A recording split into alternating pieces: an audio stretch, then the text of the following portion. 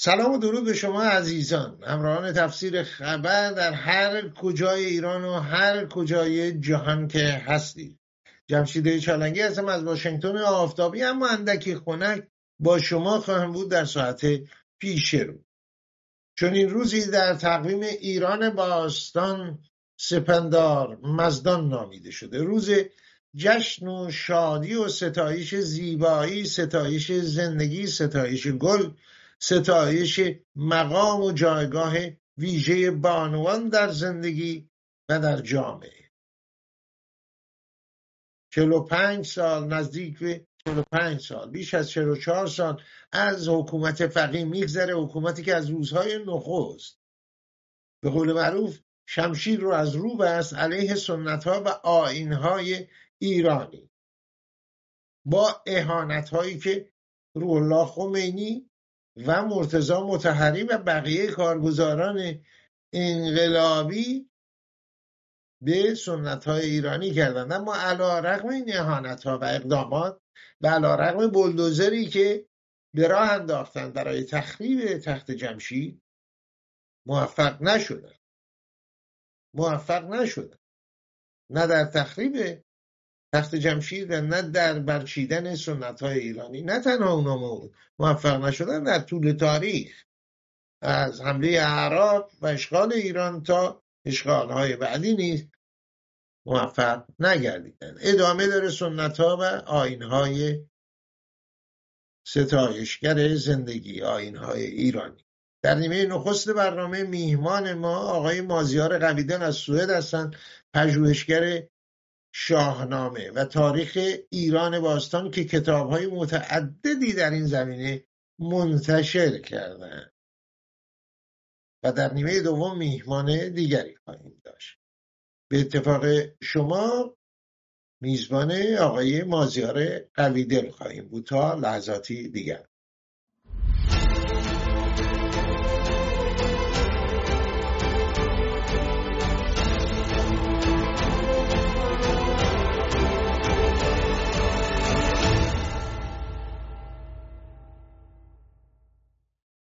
آقای مازیار قویدل، خوش آمدید در سپندار مزدان. درود بسیار دارم برای شما و همه بینندگان و شنوندگانتون در هر کجای جهان و هر هنگامه از شبانه روز، و پاس و سپاس که خواستید من در کنارتون برادر کوچکتون باشم. سپاس از حضورتون. آقای قویدل، شما بفرمایید به طور مختصر که این به اصطلاح روزها و جشن‌های ایرانی از جمله چنین روزی فلسفه‌شون چه هست؟ به دنبال چه هستن؟ ستایش چه هست؟ ستایش زیبایی زندگی چه هست؟ جشن‌های ایرانی پایگاه‌های فلسفی، باوری، شادخوارانه و شادی بخشی، انسان ورزانه به ویژه ارجگذاری به بانوان و آغاز نو با آرامش بخشی آغازی نوی هست و همبستگی گرایانه و بسیار بسیار سیاسی هستند. همچنان که در گذشته های دور ما حزب‌های سیاسی که نداشتیم، همین جشن‌ها پایگاه های سیاسی ما بودن. این کمترین و کوتاه‌ترینه که میتونم در آغاز برنامه بگم.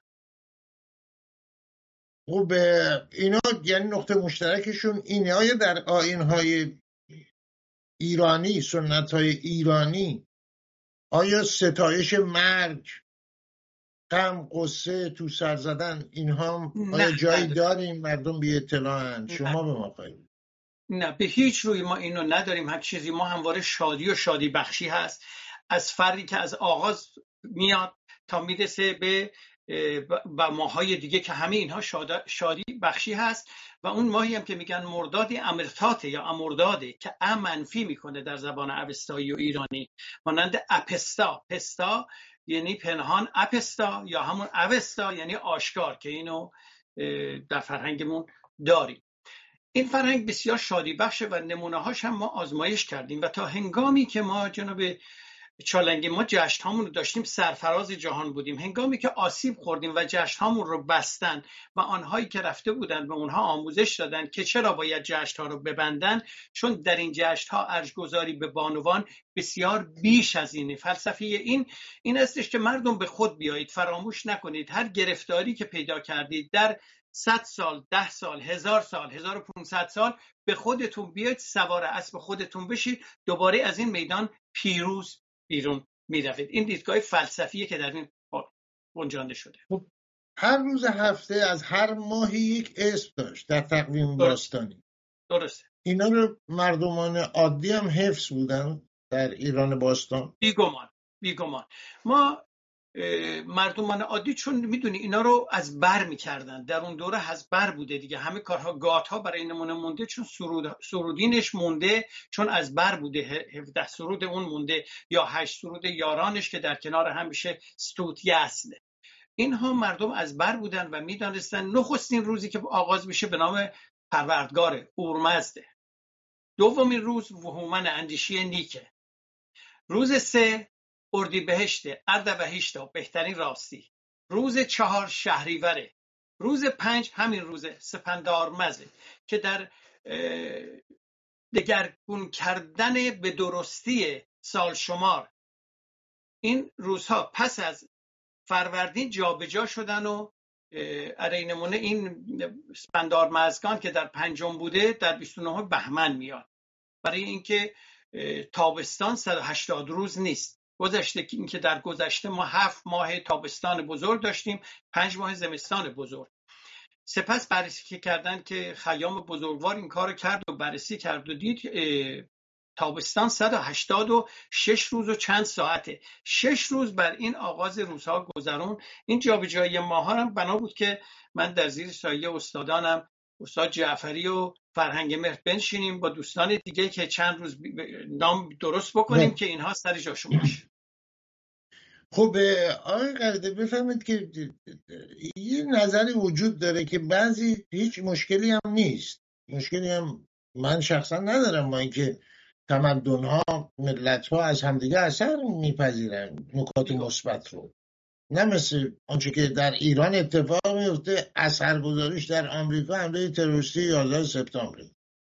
حالا آقای علی اکبر ولایتی به این میگی که بیداری اسلامی. ببینید این نظر وجود داره که خیلی از جشن‌هایی که به مسیحیت اومده و بعداً در کشورهای غربی رایجه، مثل کریسمس، درسته، این درسته، مثل که میخواین من بگم، و مثلا همین توی ماه همین فوریه ما در اینجا داشتیم در کشورهای غربی عید عشق، جشن عشق، همین روز عشق، همین روز عشق با سپندارمزدان که امروز هست که اونم ستایش عشق و دوست داشتن و زیبایی هست و همه و زندگی، اینا واقعا تا چند اندازه واقعیت داره یا تا چند با تحقیقات شما منطبقه این نظر؟ آنچه که شما میفرمایید درباره کریسمس و اینها درست میخوره به برنامه مهر و میترا که میترا خودش از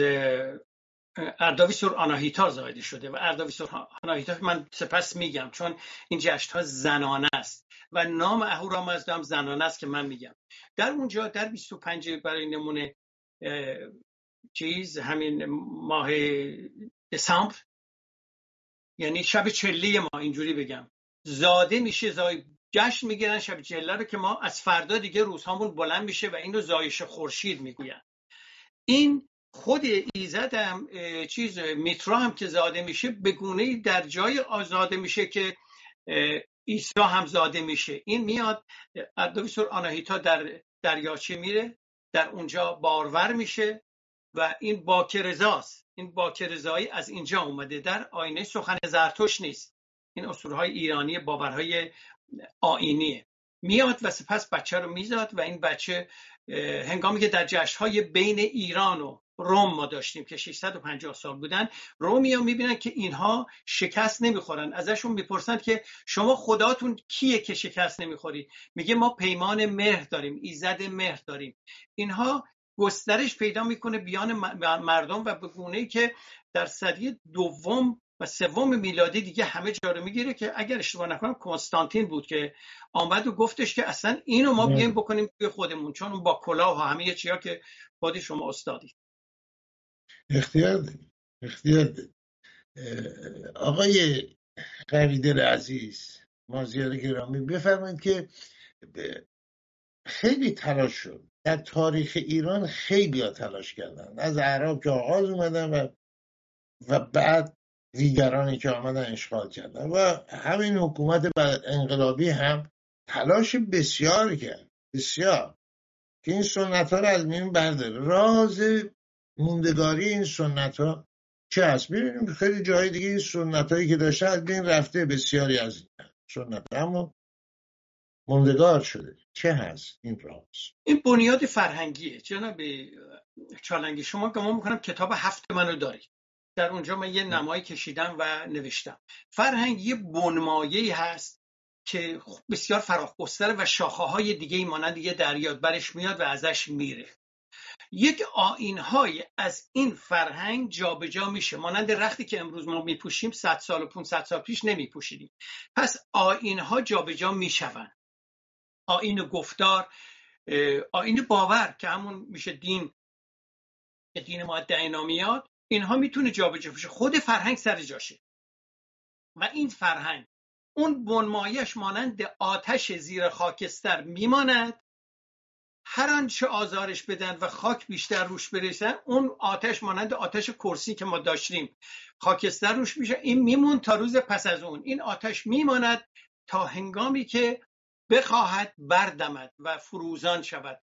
هیچ کسی با اینها نمیتونه درگیری پیدا بکنه. بنمایه هایی که از آرزوها، خواسته ها، کاشته ها و داشته های مردم برخواسته شده و در ژنتیک اندیشه ایرانی، ایران زمینی، این نهفته است. هیچ کی نمیتونه اینا رو از میان ببره. از میان برو نیستن. رخت عوض میشه، آیین عوض میشه، طرف میاد مسلمان میشه فلان، دوباره بار میگرده. مانند اسلامی که در ایران بود در زمان شاه، اسلام نبود. مال اینا هم اسلام نیست. یه چیزی ما درست کردیم به نام اسلام. من یه اشاره کردم قبلا به مردم عادی، منظور من کسانی که پژوهنده نیستن، پژوهش نمیکنن، حتی سواد خوندن نوشتن ندارن، ولی خب سنت ها رو حفظ کردن. وگرنه از نظر من همه مردم، از اینشتین گرفته تا مسیب عزیز ما که گاه پنجشنبه اسمش میبرم، همه عادی هستم در این مجموعه هستی. این سوء تفاهم میخواستم پیش نیاد. اما آقای قویدل گرامی، بفرمایید که خب فلسفه اشاره کردین، جدال نور و ظلمت درست. در فلسفه، تفکر، تمدن ایرانی چگونه و در چه نقطه‌ای هست که نور سرانجام بر ظلمت پیروز میشه؟ باور ایرانی بر این است که ما تاریکی نیست، تاریکی نبود روشناییه. یعنی ما نمیتونیم کبریت بزنیم تاریکی درست کنیم، کبریت میتونیم بزنیم تاریکی خودش میره، ما روشن کنیم. پس اگر چراغی ما روشن کنیم بیافروزیم، خود اون تیرگی ها از میان میره. بر این پایه هست که این اندیشه از بنیان میان ایرانیان بوده، چون شب و روز ایرانیان زمینه ستاره‌شون شناسیشون دست کم به اشو زرتوش میرسه، به زرتوش میرسه، که اون خود جشن سوری که شما فرمودید که سپس پس از تازیان شد چهارشنبه سوری، باور بر اینه که روزیه که سالشمار ایرانی و زرتوش درست کرد و آورد، که نیچه هم نیچه آلمانی یک اشاره‌ای به این کرده است. اینه که در این دیده آنچه که می‌بینیم و آنچه که نمی‌بینیم، آنچه که می‌دانیم، آنچه که نمی‌دانیم، آنچه که ما می‌دانیم روشنایی است، آگاهی است، آنچه که نمی‌دانیم ناآگاهی است. پس با چراغ دانش آن را بیافروزیم و در درازای زمان بوده و این همراه ما آمده، دانه به دانه و خانه به خانه آمده و اینجا اومده و این دیسکار رو می‌بینیم که من سپس در دنبالی سخن امیدوارم وقت باشه که من درباره ارجگذاری ایرانیان به بانوان، اصلا یکی این جشن خودش یک ارجگذاری ارجمندی به بانوان.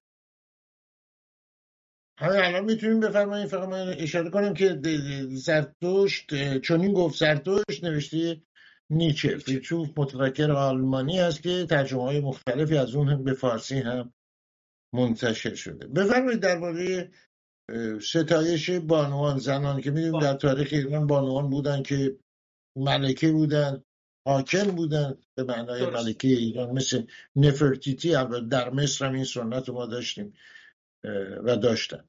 بفرمایید. همین و مراسم سپندار مزدان چه هست جناب قویدل؟ عذر میخوام. سپندار مزدان که سپندار ارمیتی سپس اومد گفت سپندار و امروز بهش اسفندار و اسفندار مزگانم میگی.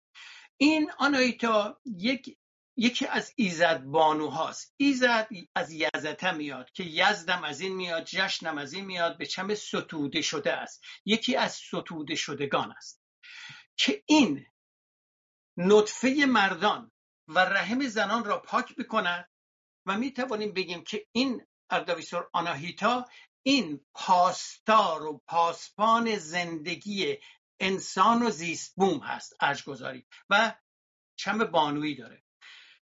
اهورامزدا خودش ویژگی زنانه داره.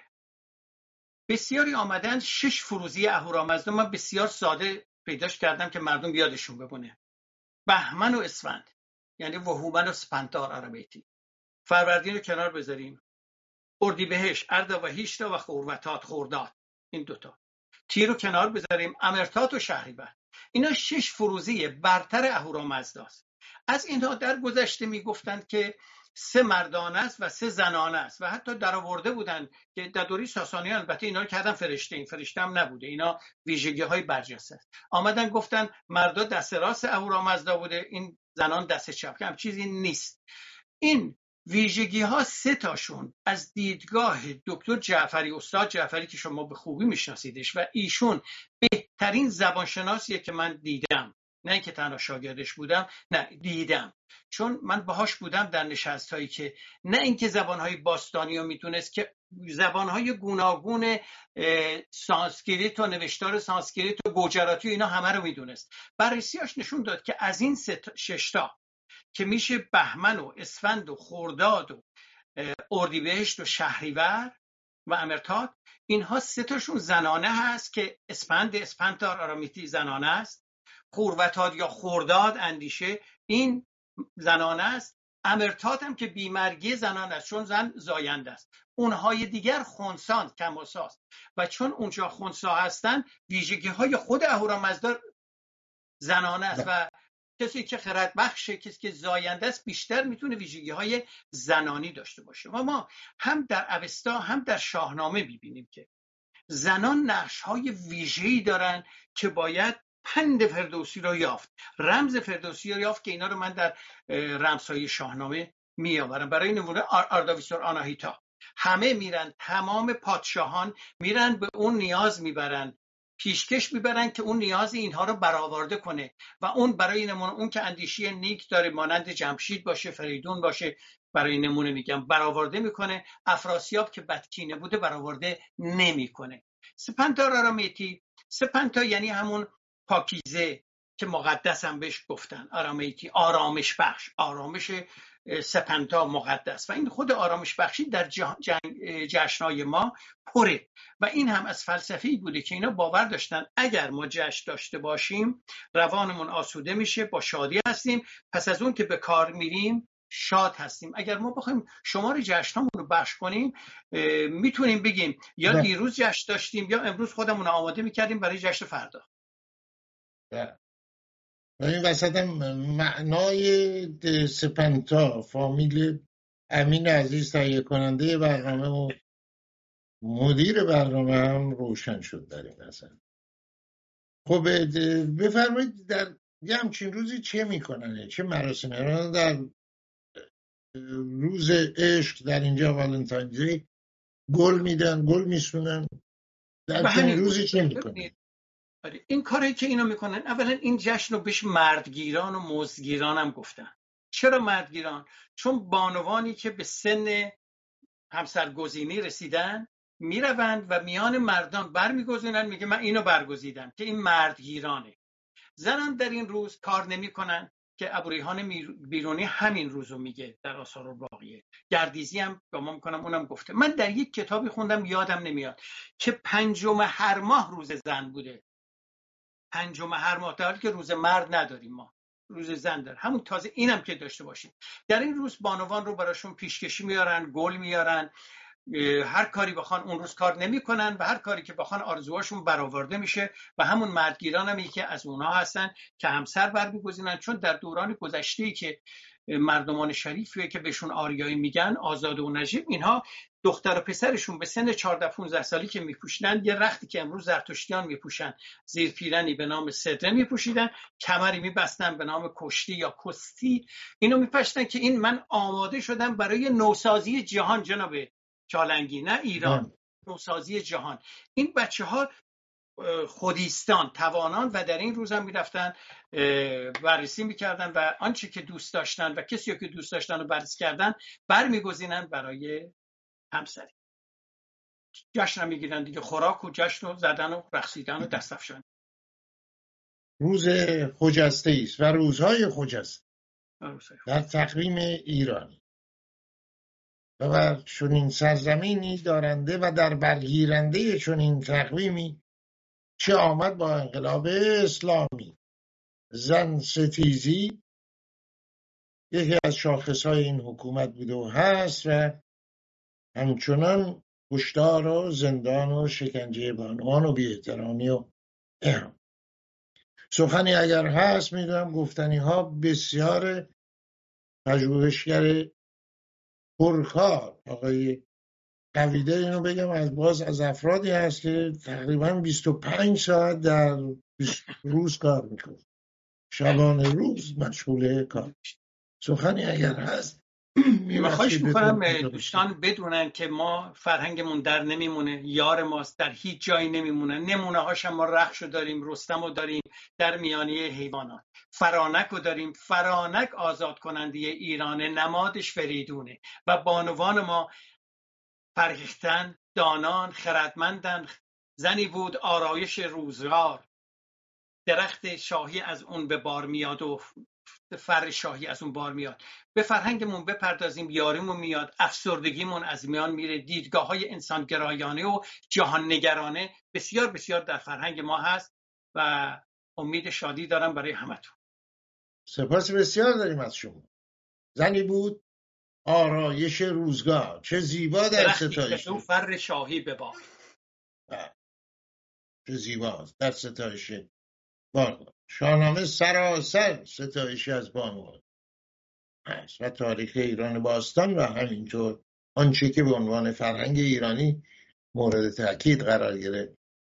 جناب مازیار گرامی قویدل، من نمیتونم حقیقتش مازیار عزیز با شما گفتگو کنم و از ذهنم نگذره برادر نازنین شما روانش شاد جناب قویدل از درجه داران شهربانی مسجد سلیمان و شخص بسیار بسیار محبوب و یکی از حامیان و سازماندهندگان ورزش شهر ما، تیم پاس که من هم در تیم بسکتبال پاس بازی کردم، روانش شاد باد و با اجازه شما این بخش از برنامه رو ما تقدیم میکنیم به روان او و همه گمنامانی که در ساختن ایران سهمی داشت. بسیار سپاسگزارم. بسیار سپاس از مازیار گرامی. بینندگان گرامی، میتونید مراجعه کنین با سرچ کردن جستجوی نام آقای مازیار قویدل، پیدا میکنید آدرس رو. کتاب های ایشون موجود هست، میتونید برای کودکان کتاب تدریس هست، کتاب الفبای فارسی هست و اشعاری که برای کودکان بر اساس شاهنامه و داستانهای شاهنامه ردیف شده و بسیار بسیار خوندنی هست و کتاب های دیگر ایشون میتونید پیدا کنید با نشانی ایمیل ایشون. با سپاس از همراهی شما پی میگیریم تفسیر خبر. تا لحظات دیگه مهمانی دیگر خواهیم داشت، آقای شاهین نژاد و خبرهای دیگر در آستانه انتخابات از پیش به بنبست رسیده جمهوری اسلامی. این به بنبست رسیدگی رو خود مسئولان جمهوری اسلامی پیشاپیش به نحوی اعلام کردند و خبرهای دیگری که با آقای نژاد در میان خواهیم داشت. تا لحظاتی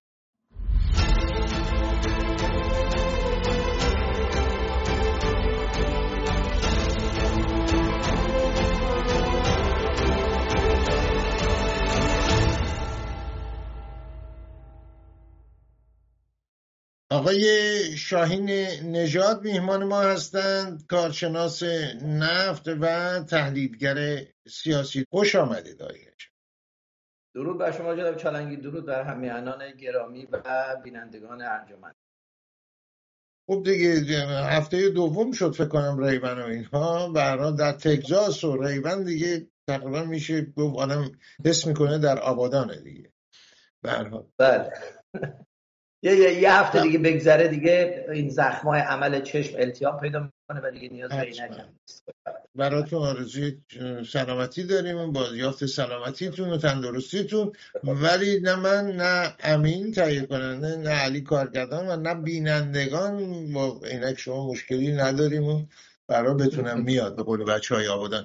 در آبادان و بقیه شهرها قراره هفته دیگه هم انتخابات را بیفته یا چند روز دیگه ای انتخابات. به نظر میرسه من اونچه که مسئولانشون گفتن نشون دهنده این هستش که رکود بازار انتخاباتیه، یعنی سعی میکنن یه جورایی گرمش بکنن ولی نمیشه، یعنی مثل یه تنور مرده است به قول نانواهای عزیز. درسته جناب چالنگی، انتخابات جمهوری اسلامی عموما مال مجلس شورای اسلامی نسبت به ریاست جمهوری یه مقدار معمولا مشارکت بیشتر بود. دلیلش این بود که توی شهرهای کوچیک، تو مناطقی که نسبتاً جمعیت همدیگر رو میشناخت، یه مقدار رقابت‌های خانوادگی بود، یه سری به اصطلاح رقابت‌ها و حسادت‌های در همسایه به هم بود. افراد تو کوچه و خیابون همون می‌دیدن، رو درواسی‌های بعضی وقتا میموندن که برن رأی بدن و بیشتر یه چیزی در حد نفوذ محلی بود که انتخاباتو اندکی پرملاتر از ریاست جمهوری میکرد. ولی به خاطر جریانات خیزش ملی، زن زندگی آزادی، پس از کشته شدن مهسا و بقیه بچه‌هایی که اون گونه قصابی کردن، اصولاً یه طلاق میان بخش بزرگ ملت و حکومت پیش اومد. یعنی اصلا اون یک نیمچه پرده از شرم و رودرواسی که بود فرو ریخت و خیلی راحت افراد امروز میتونن نبگن. قبلا ممکن بود به خاطر اینکه فلانی سر کوچهشون بشینه یا همکارشون مثلا در اداره آب و برقه رودرواسی داشتن و چون اون کاندید بود ناچار بودن خودشون و همسرشون برن رأی بدن. اونم پسندیده نبود ولی خب این اتفاقات میافتاد.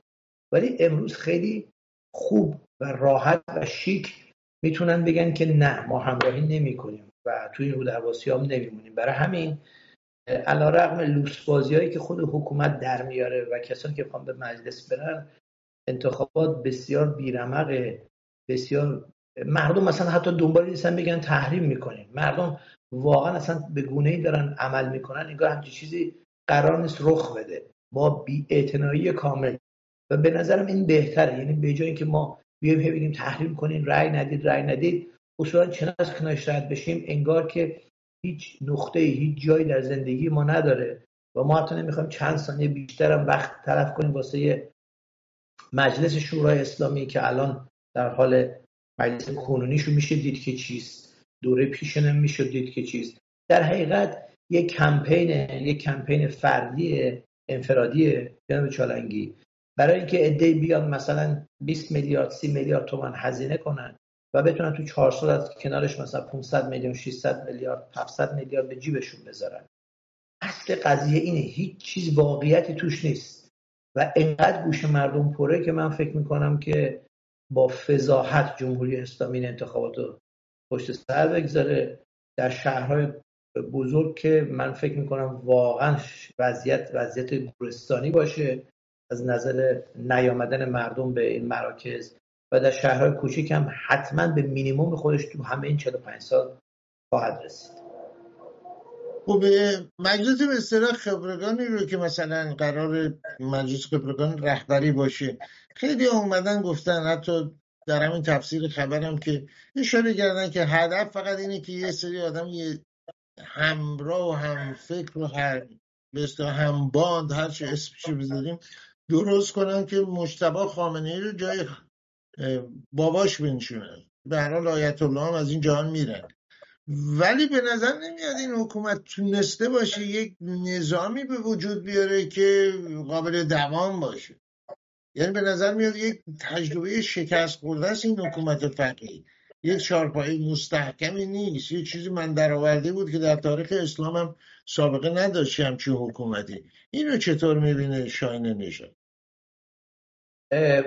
اشاره کردید به صدر اسلام و مثلا پیشینه‌ای که ممکنه یه شباهت‌ها به این داشته باشه، می‌بینیم واقعا پیدا نمی‌کنیم. شما تو دوره خلفای راشدین پس از مرگ ابوبکر خب نشستن و عمر خلیفه شد، بعد عثمان اومد، بعد علی اومد. هیچکدوم از اینا اصلا جرئت نداشتن که بخوام مطلب رو عنوان بکنن که ما اینو بخوام بدیم به پسرمون یا اینو بدیم به کسی که ما تایید می‌کنیم، و پس از مرگش دوباره میشستن تصمیم گیری می‌کردن. جمهوری اسلامی یک کاری که کرده تا کنون ادامه داده، میخواد که بازی‌های به اصطلاح مدرن رو نشون بده با درون مایه کاملا واپسگرایانه. یعنی میخواد بگه من در هر حال انتخابات دارم، من در هر حال دارم دقیقاً از مجرای قانونی بر اساس قانون اساسی خودش کارا رو انجام میده. الان یه مجلس شورای اسلامی خنثی، یه شورای نگهبان خنثی که همشون هماهنگ با رهبرن، یه شورای تشخیص مصلحت که تنها کسی که باشون همراه به اون صورت نیست احمدی نژاده که تو جلسات شرکت نمیکنه، اصلا شورای تشخیص مصلحت نشستاش انجام نمیشه.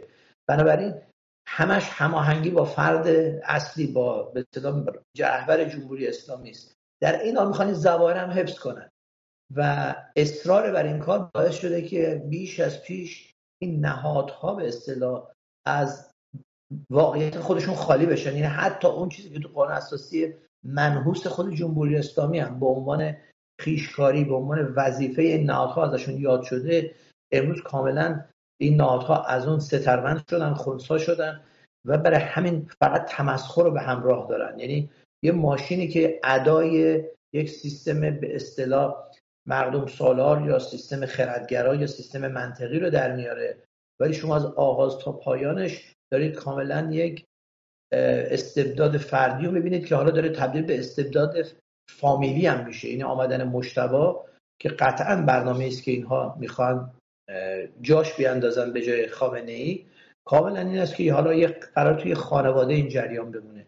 به هر چیزی که اینا حمله کردن در مورد رژیم سلطنتی که تازه رژیم سلطنتی پشتوانه‌های تاریخی و منطق سیاسی هم درش بود، همون رو آمدن و در مورد مسئله جانشینی رهبر دارن اعمال میکنن که نشون میده بیش از پیش حکومت واقعا تبدیل شده به یه جسدی که خودشون هم معترفن که بوی ماندگی و خرابیش بالا اومده، فقط شوربختانه بختی نبوده یا امکاناتی فراهم نشده که عده‌ای بردارن این جسد و ببرن و خاکش کنن و به یه کابوس 45 سال پایان بدن.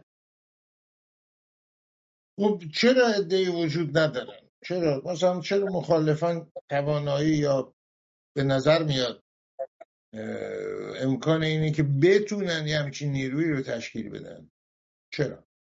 بردارن و حقیقتش من با کسی هم صحبت میگم های نژاد میبخشید از بسیار میگفتش که بله حرفی میزد، میگفت بله اینا خودشون هم به این مردم مطمئنن که اینا رفتنی هن، ولی خود اینها هم به این نتیجه رسیدن که رفتنی هستن، ولی کسی نیست تحویلش بده.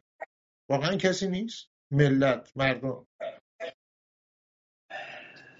اگه بخوایم صمیمانه در این باره گفتگو بکنیم جناب چالنگی، چون فکر کنم جای رودرواسی در برنامه نیست. کسی که میلیون ها ایرانی به خاطر نام خانوادگیش، به خاطر پدر و پدر بزرگی میشناسنش و بسیاری از اون میلیون ها ایرانی بهش علاقه دارن و میتونن بهش اعتماد بکنن، عزم و اراده برای این که این به اصطلاح کار بزرگ رو انجام بده رو نداره. نه اینکه میلشو نداره. اتفاقا شاهزاده رضا پهلوی، من چون مدت زیادی از نزدیک با ایشون کار میکردم، به جرئت میتونم بگم 100% ظاهر و باطنش یکیست. یعنی هر آنچه که در مجلس عمومی میگه در خفا هم میگه، هیچ چیزی رو در حقیقت نقش بازی نمیکنه. واقعا کسی است که جزء معدود کسانی است که تو فضای سیاسی اینقدر سرشناسه و حرف در اتاق در بسته رو به مردم میگه و برعکس. مطلب این است که این شرط لازمه، شرط کافی نیست. شرط کافی این است که شما عزم و اراده‌ای داشته باشی و شما یه آینده روشنی رو به مردمی نوید بدی که اون مردم قرار خطر کنن، اون مردم قرار زندگیشون رو ریسک کنن، اون مردم قرار اعتصاب کنن، اون مردم قرار به خیابان بیان برای اینکه سیستم رو فلج کنن، برای اینکه تیر پایان رو، تیر خلاص رو به جمهوری اسلامی شلیک کنن. برای این کار شما باید اینقدر دلاوری داشته باشی که بیایی بگی من برنامه‌م این است و با گرفتن کشور، پس گرفتن کشور، من یه همچین ایرانی رو دارم برای شما وعده میدم. این نوید به قشر میان سال ایران، به قشر جوان سال ایران میتواند بخش بسیار بزرگی از قشر خاکستری رو بیاره توی کسانی که در خیزش فعالانه شرکت خواهند کرد، دلاوری رو نزد مردم بیشتر کنه و جوان ایرانی بدونه که اگر ریسکی میکنه، میره کتک میخوره، دستگیر میشه، زندان میفته، حتی تیر میخوره و بلای سرش میارن، اگر این اتفاق نیفته و موفق بشه و بتونه کشور رو پس بگیره، یه آینده بهتری در انتظار خودشه. ما نمیتونیم آقای چالنگی مردم رو حواله بدیم به یک صندوق رفراندوم و فکر کنیم الان کار ما تموم شد، که من وظیفه‌م اینه که شما ببرن پای صندوق رای دیگه، از اونجا ماموریت من تموم میشه. مردم با اینکه من حاضرم برم پای صندوق رای یا این امکان فراهم بشه، قند تو دلشون آب نخواهد شد. اصلا رفراندوم آنچنان برای مردم مسئله تعیین کننده نیست. مردم میخوان بدونن از این وضعیت اسفبار زندگیشون، به ویژه اقتصاد فلج و ورشکسته، چگونه و با چه طرح و برنامه، با چه نقشه راهی میشود یا آینده بهتری رو برای جوان یا میانسال ایرانی متصور بود. در غیر این صورت مرتب کلیگویی در مورد که باید حکومت سکولار باشه، حقوق بشر درش باشه، اینها به هیچ روی برانگیزاننده عمده مردم نیست. همچنان که ما در جریان خیزش گذشته هم دیدیم جناب چالنگی که بخشی، فقط بخشی از سن پایین ها به خیابان آمدن و طبقه 30 سال به بالا نیومدن و ریسک نکردن، چون اون برگه ضمانت رو نگرفته بودن، حتی یک قول شفاهی، حتی یک نوید، حتی یک مژده شفاهی رو. خب ببینید آقای نژاد، ایشون، شما شاهزاده رضا پهلوی رو میگید ولیعهد و در حال برنامه خیلی روشن، اگر قرار رهبری سیاسی رو اونطور که شما اشاره کردید عزم و ارادهش نداره بر عهده داشته باشه یا عمل بکنه، ساده ترین برنامه سیاسی رو داره. الان در آمریکا دموکرات ها مثلا، خب بایدن دیگه نزدیک 4 ساله چه دست گلایی به آب داده، مردم قیاس میکنن بایدن چه کرده، ترامپ هم چه کرده، به هر حال میرن رای میدن پارلمان. ایران هم یه همچین وضعیتی داره. ایران هم میبینن قبل از انقلاب چه بوده، بعد از انقلاب هم 40 چند ساله چه شده. بنابراین بس ساده ترین برنامه سیاسی میتونه این باشه که ما پادشاهی مشروطه و همه برنامه‌های سازندگی که انقلاب متوقف کرد ما ادامه خواهیم داد و تمام مواردی که به اصلاحات احتیاج داشت اصلاح خواهیم کرد. چون مردم وقتی میگن رضا شاه رو شاد یا نور به قبر ببار محمد رضا شاه، به خاطر کارهایی که بوده انجام میده. ولی همونطور که شما اشاره کردید اینو مردم اون وقت میفهمن این شعار، ولی همونطور که اشاره کردید عزم و اراده لازم نیست. این عزم و اراده رو چه عواملی محدودش میکنه؟ ممکنه عواملی باشه. آیا به نظر نمیاد عواملی هست که این عزم و اراده رو محدود میکنه؟ حالا عوامل شخصی، عوامل بیرونی، هر چی که هست. جناب چالنگی، چنان که گفتید مقایسه سنجشی که میان این 45 سال و آنچه که پیش از اون بوده برای تقریبا آدم با ضریب هوشی متوسط هم در ایران اون رو به این نتیجه رسونده که اون رو میخواد، اون گذشته رو میخواد که اون گذشته رو حتی بهترش هم درست کنه. مسئله این است که مسئله بایدن و مثلا ترامپ مسئله دادن یک رأی. در مورد جمهوری اسلامی با رأی نمیشود زیر پای جمهوری اسلامی جارو کرد. یعنی نیاز به خیزش‌های خیابانی و اعتصابات گسترده داریم. برای اون کار که افراد ریسک بکنن باید ببینن که اگر این خطر رو انجام دادن، اون آینده توسط کس یا کسانی که اینها میتونن بهشون اعتماد بکنن داره براشون ترسیم میشه. که آقا وضعیت اقتصادی چه خواهد بود، حقوق مردم چه خواهد بود، وضعیت کشور چه خواهد بود. من به شما قول میدم اگر کسی بیاد بگه این برنامه منه، من چکمه‌مو پوشیدم، این عزم و اراده منه، اونهایی که نمیخوام حواله‌شون بدم به یه صندوق، میخوام حواله‌شون بدم به این آینده روشن با من حرکت کنن، من برای شما آقای چالنگی قول میدم بالای 3/4 حتی نیروهای مسلح و نیروهای انتظامی هم از این جریان استقبال خواهند کرد تو مقاطع یعنی مختلف اگه ایشون زمان. بگن یا اینکه هر کسی منظورشون؟ نه ایشون به خاطر پیشین خانوادگیش این وضعیت و این امتیاز رو داره، دیگران ندارن، هیچ کسی دیگری در این جایگاه یعنی ایشون نیست. اگه بگن خب شما فرمودید که عزم و اراده این کار ندارن. من حرف من اینه وقتی یه آدمی تمایل داره خب مایلم هست که این خواستش عملی بشه. درسته. حالا به شکل به گفته شما کاملی مطرح نمیشه صندوق رأی و سکولاریسم مردم نمیدونن اهمیت نمیدن آقای چالنگی. البته هستن کسانی در زمینه جدای دین از حکومت و اینها صحبت کردن. من دیدم شاعر پیشین در خارج کشور آقای نوری علام راجع به سکولاریسم برای افراد مختلف هم نوشته. آقای کاظمینی بروجردی روحانی در ایران جدای دین از حکومت. این دو هم چهره‌های معروفی هستن نسبتاً. بگذاریم ولی این اراده رو من حرف من اینه چه عواملی محدود میکنه مانع از بر اومدن چون این اراده ای میشه؟ آیا ممکنه عوامل شخصی باشه؟ یعنی مثلا بگم پدر من پدر بزرگ من این همه خدمات کردن این نشد، یا عوامل خارجی باشه پشت پرده یا جلو پرده؟ شما شاید بدونید. بفرمایید. بله ببینید صحبت از مثلا جدای دین از حکومت شد یا مفاد اعلامیه جهانی حقوق بشر شد، اینا خوبه نه که بده، خوبه قطعا خوبه. میگم با اینها مردم به خیابان نخواهند اومد. مسئله رفاه، امنیت، آزادی، عدالت، اینها چیزایی است که شما به مردم وعده بدید، یه مقدارم با جزئیات بگید. چرا خواستن در شخصیت مثل شاهزاده به اراده براندازی و اعمال رهبری؟ ببینید یکی بگه من رهبرم یا بپذیر رهبرم کافی نیست، اعمال رهبری بکنه، اون مهمه. چرا این حلقه مفقوده هست؟ یعنی قطعا ایشون میخواد جمهوری اسلامی بره و ایران آزاد و آباد باشه، در این که شکی نداریم. در اینی که آیا این رهبری اعمال شده، اونجا ما الانی که مکس داریم. این حلقه مفقوده به نظر من برمیگرده به این جریان 45 سال گذشته، به ویژه 2 دهه نخست که شخصیت سیاسی شاهزاده بیشتر و بیشتر صیقل خورده و شکل گرفته. شما ولیعهدی بودی در تبعید که هر جایی میرفتی خارجی حتما ایرانی های هم خیلی هاشون میگفتن پدر شما دیکتاتور بود، میگفتن پدر بزرگ شما دیکتاتور بوده. خارجی ها بیش از حتی داخلی ها، یعنی کسی که در امریکا و اروپا هایشون رو دیدن با هایشون گپی زدن، حتما اومدن همون دروغ ها و همون مزخرفات رو در مورد ساواک دوباره جلویشون تکرار کردن. و ایرانی هم که می اومدن این که آقا شما چه تضمینی داره که مثل پدر دیکتاتور نشی، مثل پدر بزرگ دیکتاتور. یعنی چنان ایشون رو تو سن 19 تا مثلا 30 سالگیش بمباران کردن که ایشون رفته توی موضع دفاعی که بیش از هر چیزی به جای اینکه فکر رسیدن به اهداف باشه، فکر نیست که در نخستین گام بگه من دیکتاتور نخواهم بود، من دموکراتم، من بسیار نرمم، من بسیار پلورالیستم، با همه کار میکنم.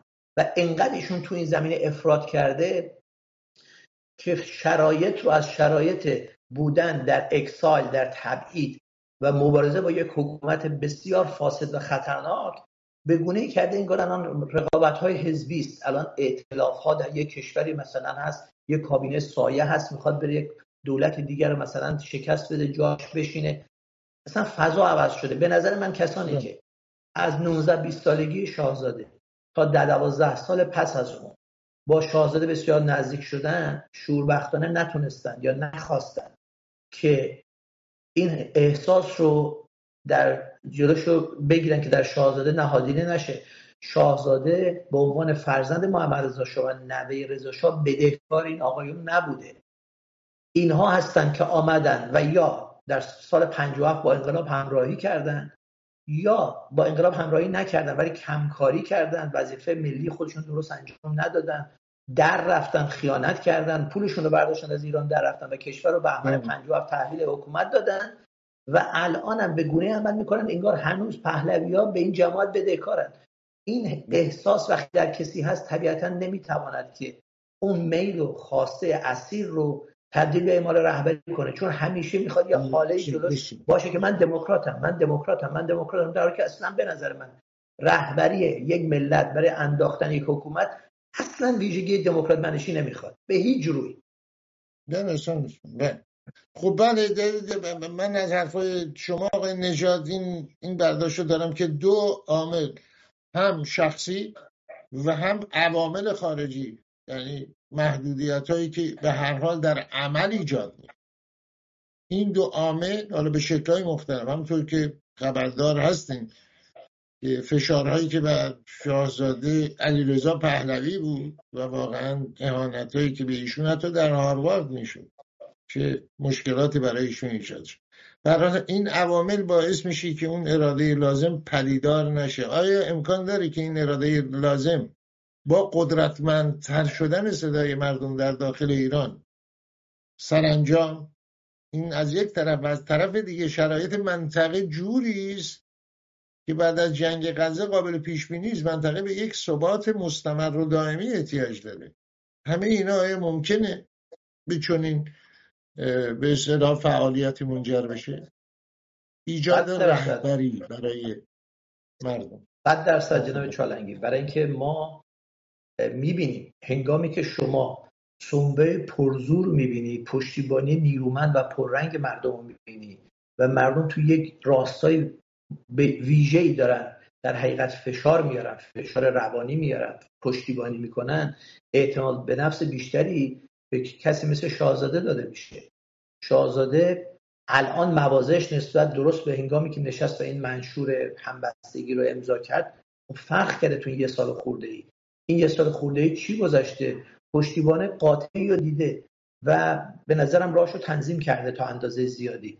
هر چقدر خیزش‌های مردمی پررنگتر باشه و هم نظر کمی بزرگتر باشه، به کسی که بیشتر مورد توجه، یعنی شاهزاده رضا پهلوی، اعتماد به نفس بیشتری میده که اون چیزهایی که تو 15 سال نخست زندگی در تبعید متاسفانه بهش تزریق شده رو بتونه پالوده کنه و از تن خارج بکنه و اون هنگام بیشتر و بیشتر بخت موفقیت هست.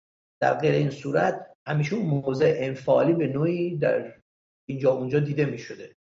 به نظر من مردم باز هم خیلی نقش دارن، میتونن که این وضعیت به نظر من نسبتا خوب و تدبیر نسبتا عالی بکنن و بعد جریان دیگه اصلا میتواند مومنتوم بگیره، ضرب آهنگ دیگری بگیره و این به نظر من دستاندازهایی که وجود دارند، دستاندازهایی مثلا خانم مسیح علی نژاد، مثل آقای اسماعیلی، مثل آقای عبدالله مهتدی، این مسائلی که ما خودمون بر خودمون مشکلات رو درست کردیم. مسیح علی نژاد مشکلی نبود، با مهتدی مشکلی نبود، انقدر اینا رو جدی گرفتیم، نشستیم با اینا بیانیه امضا کردیم، هم قد اینا شدیم، هم اندازه اینا شدیم.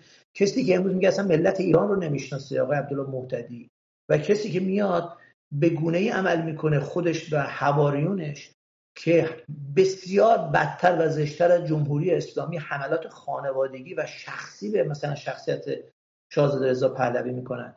چرا ما باید فقط یک سال پیش، نمیگم 15 سال پیش، بشینیم با اینا و عرض کنم خدمتتون چایی بخوریم و منشور امضا کنیم؟ کیان اینا کجا قرار دارن، چه جایی دارن؟ من چی میخوام ثابت کنم با نشستن و امضا کردن منشوری که بیرون آمدن از اون منشور که البته منشور منحوسی بود، بیرون آمدن از اون باعث شد که امروز شما در توییتر و اینستاگرام، به ویژه توییتر که سیاسی تره، بسیار فحاشی‌های زشت رو می‌بینید که حتی 45 سال پیش انقلابیون 57 به محمد رضا شاه پهلوی نکردن. یعنی در این حد رکیک و زشت. چرا عاقل کند کاری که بازارت پشیمانی؟ خب این اشکالات شورای ملی بود یا هم چیزی، بعد فرشگرد داریم، بعد از این انواع اقسام، حالا اونو زیاناشون شاید کمتر بود، ولی این نشست همون روز اول من گفتم زنگ انشای دیگه است، زنگ انشای دیگه است که نشستن و بعد اون منشور اون متن و بیانیه و نتایجش هم معروفیت آقای عبدالله مهتدی شد در سطح ملی، چون کسی زیاد نمیشنن. های مهتدی رو و بعدم ایشون رهبر یکی از دو کموله هستن. اینو گفتم یعنی در سطح یک گروه مسلحی حتی ایشون نتونستن یه رهبری منسجم به وجود بیارن و بعدم حرفای ژاژخایی های اهانت آمیز و بیسوادانه که اصل یک ملت یک کشور دیگه پروژه یک کشور یک ملت پذیرفته نشده، انگاری پروژه بوده ایران چندین هزار ساله و حرفای از بابت تاریخی هم بیسوادانه و به عنوان یک رهبر یک گروه چند نفره هم حتی چنین صحبت‌های و جیغ بنفش جناب چارنگی، هنگامی که این کار نشستن و منشور همبستگی رو امضا کردن پیش آمد، میهن پرستان گفتن که جدا از اینکه اینها اصلا کالیبرشون اندازشون در جایی نیست که بخوان شورای رهبری باشن و شاهزاده نشستنش با اینها تو این اندازه به نظر کار عبثی است، از دید نگاه سیاسی هم دست کم این آقا به طور مشخص تجزیه طلبه. همون هنگام میگفتن تفرقه افکنی میکنید، آقا نگید این حرفا رو، چرا میگید، چرا میگید تجزیه طلب، انگ میزنید دیگه. قشنگ ایشون اومد رسما اعلام کرد پس ما دروغ نمیگفتیم. مسئله این است که همیشه میگن ایشالله گربه است برو خودتون نیارین. خب نمیشه، بار کج به منزل نمیرسه. خب هر بحث طولانی است که امیدوارم ادامه بدیم. در شماره‌های آینده ائتلاف هم برای خودش قواعد و قوانینی داره. نمایندگان احزاب، گروه‌ها، کسانی که مورد اعتماد مردم هستن، نه مورد اعتماد سازمان‌ها یا به اصطلاح رهبران پلاستیکی که سازمان‌های اطلاعاتی کشورهای اروپایی و همینجا در آمریکا قصد دارن بسازن و بیشتر یادآور برای من شاعر ارجمند پیش از نیمه 6 گفته میشه مدل شعر مدرن ایران رو اشارتی داشت. هوشنگ ایرانی شعری داره به اسم جیغ بنفش. به هر حال این نشست جوشتان چیزی هم نبود جز این. من مطلبی دارم در یوتیوب، بینندگان اگه مایل هستن صحبت‌های من در مورد سالگرد این نشست، پتیاره های سیاسی و نشست جوشتان. آقای شاهین نژاد، ممنون سپاس از شما. در این روز شادی سپندار مزدان هموطنان زرتشتی ما جشن گرفتند که صاحبان اصلی ایران هستند. با سپاس از شما و شما نیز خجسته باد و بر همه ایرانیان. امید دیدار در شماره‌های آینده تفسیر خبر و بهبودی چشم آقای شاهین نژاد گرامی، کارشناس نفت و تحلیلگر سیاسی. بینندگان گرامی، به اتفاق امین و علی عزیز همکارانم در استودیو مرکزی ایران فردا برای شما روزگار خوشی را آرزو می‌کنیم با امید به فردایی بهتر. با برآمدن آفتاب از فراز البرز، سهند و سبلان، آسماری، کوساران دنا، دراک، البندکو، زاگرس، هفتان، بینالود، درفک و شیرکو، کوساران تاراز و منگشت و زردکو و تاوشان بر فلات ایران زد. روزگارتان خوش، تندرستیتان پایدار باد. ایران هرگز نخواهد بود.